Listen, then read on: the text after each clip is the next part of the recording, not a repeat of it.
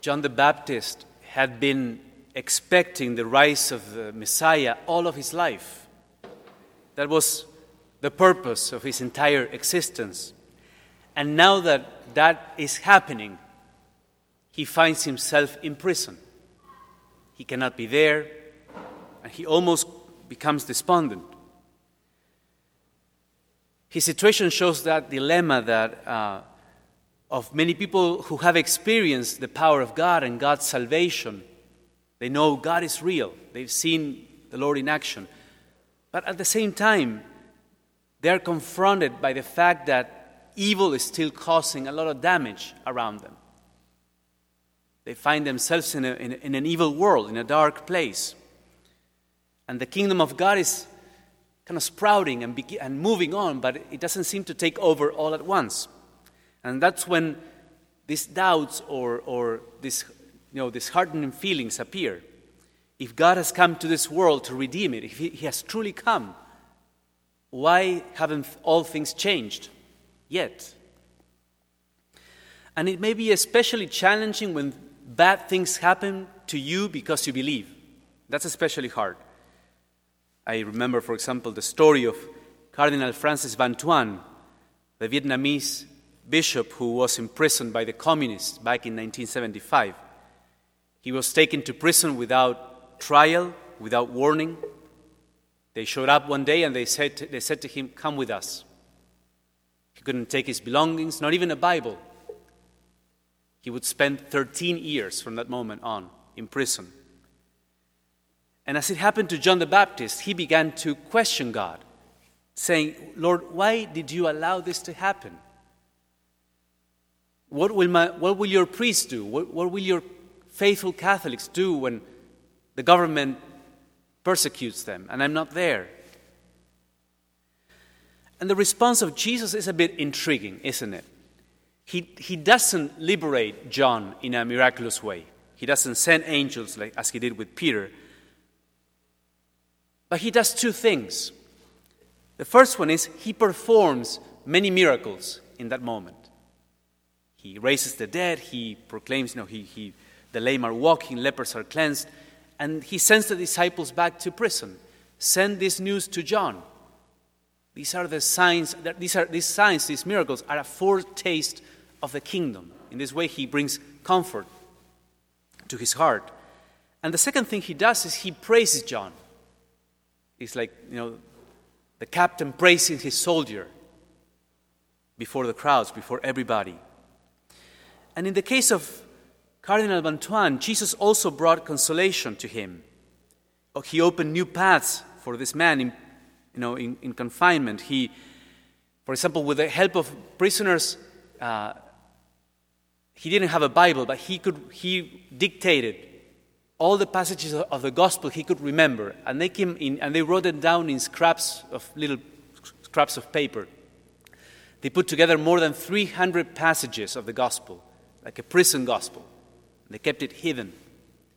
They could also smuggle in wine in a little flask of medication or something. And he could celebrate Mass clandestinely, bringing a lot of hope to Catholic prisoners. And also, this man, Van Thuan, has such an aura of love that he could befriend anyone, even the communist guards assigned to him. So much so that the authorities in prison decided to rotate the guards every 6 hours so they would not get contaminated by this Catholic bishop. You know what happened? Eventually they decided to keep the same guards all the time so that at least some guards would not get contaminated. Such was his character. He would just bring people to Christ. Well, John the Baptist, Cardinal Van Thuan are an image of how we believers walk in this world. Many times we find ourselves in challenging situations. And God does not take us out of them immediately. But He sustains us by giving us signs of His presence, by planting seeds of hope. He gives us like a foretaste of His kingdom in those signs. He says, look at this miracle. Look at this encounter. Wasn't it providential?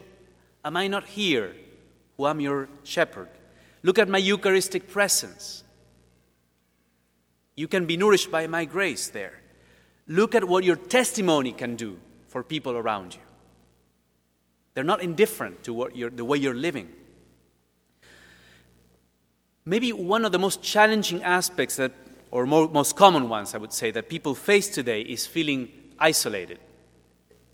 If you ask the average person, so how many people do you find around you that you can really open up to and share how you're doing? Many people would say maybe 1, 2. Some people may say none. That's a sign of isolation. It can feel like a prison at times. A young man was telling me recently, he says to me, in our family, we don't communicate very much. We all go about our business and we all seem to be doing well. Maybe out of shyness or because we don't want to pry into other people, into everybody's lives, we don't quite talk about what's going on inside. So we don't communicate. And that feels like you're pretty much on your own. And it places you in a very weak spot, It's challenging.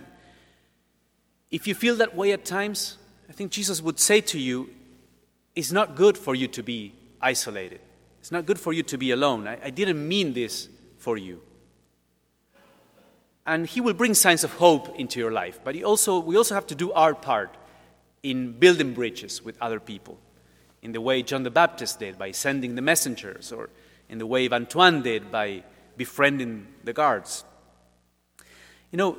I've mentioned in some homilies in the past this idea that we shouldn't aim at pleasing everybody or meeting people's expectations about us. That we should live to please God. We live to honor God. And our personal worth comes from God's love, not from how other people value our performance or how popular we are. And this is all very true and very important. But it could be taken the wrong way, as if we should be self-reliant, as if we didn't need other people around us. And that would be a disastrous interpretation. That wouldn't really do any good. Because we do need to establish a network of relationships that work as a support system for all of us, which includes God and human relationships on different levels of friendship and family, mentors, co-workers, neighbors. Christ, the Lord says in one of the parables that storms will hit our lives. That storms and winds will come and hit our lives at some point. And we will endure the storm if our houses, our lives are well built on a rock. And that rock, he says, is if you listen to my words and put them into practice. And I was thinking about this. What's the main teaching of Christ? Well, love God and neighbor. And think of it this way. If we love God and neighbor consistently, we will build enduring relationships. We will build this network of relationships. And once you build it, that network supports you. It's your defense. It becomes your strength. And we all need that. That is different from being needy. Neediness feels as something excessive and painful. There's something not quite balanced about it. But wholesome human relationships are essential. We all need those. We need that network around us. So where do we go from there? Let me suggest a few practical things we can start with. The first one is to discover the signs of God in your life. What are those signs of God's kingdom that the Lord is planting in your life? Maybe if you look back to the past, to the times that were challenging, to moments of trial, you discover that those moments were moments of growth, purification. Your life expanded, and God was there to sustain you, even when at the time you didn't quite notice it. So maybe what are the doors that God is opening for you at this time?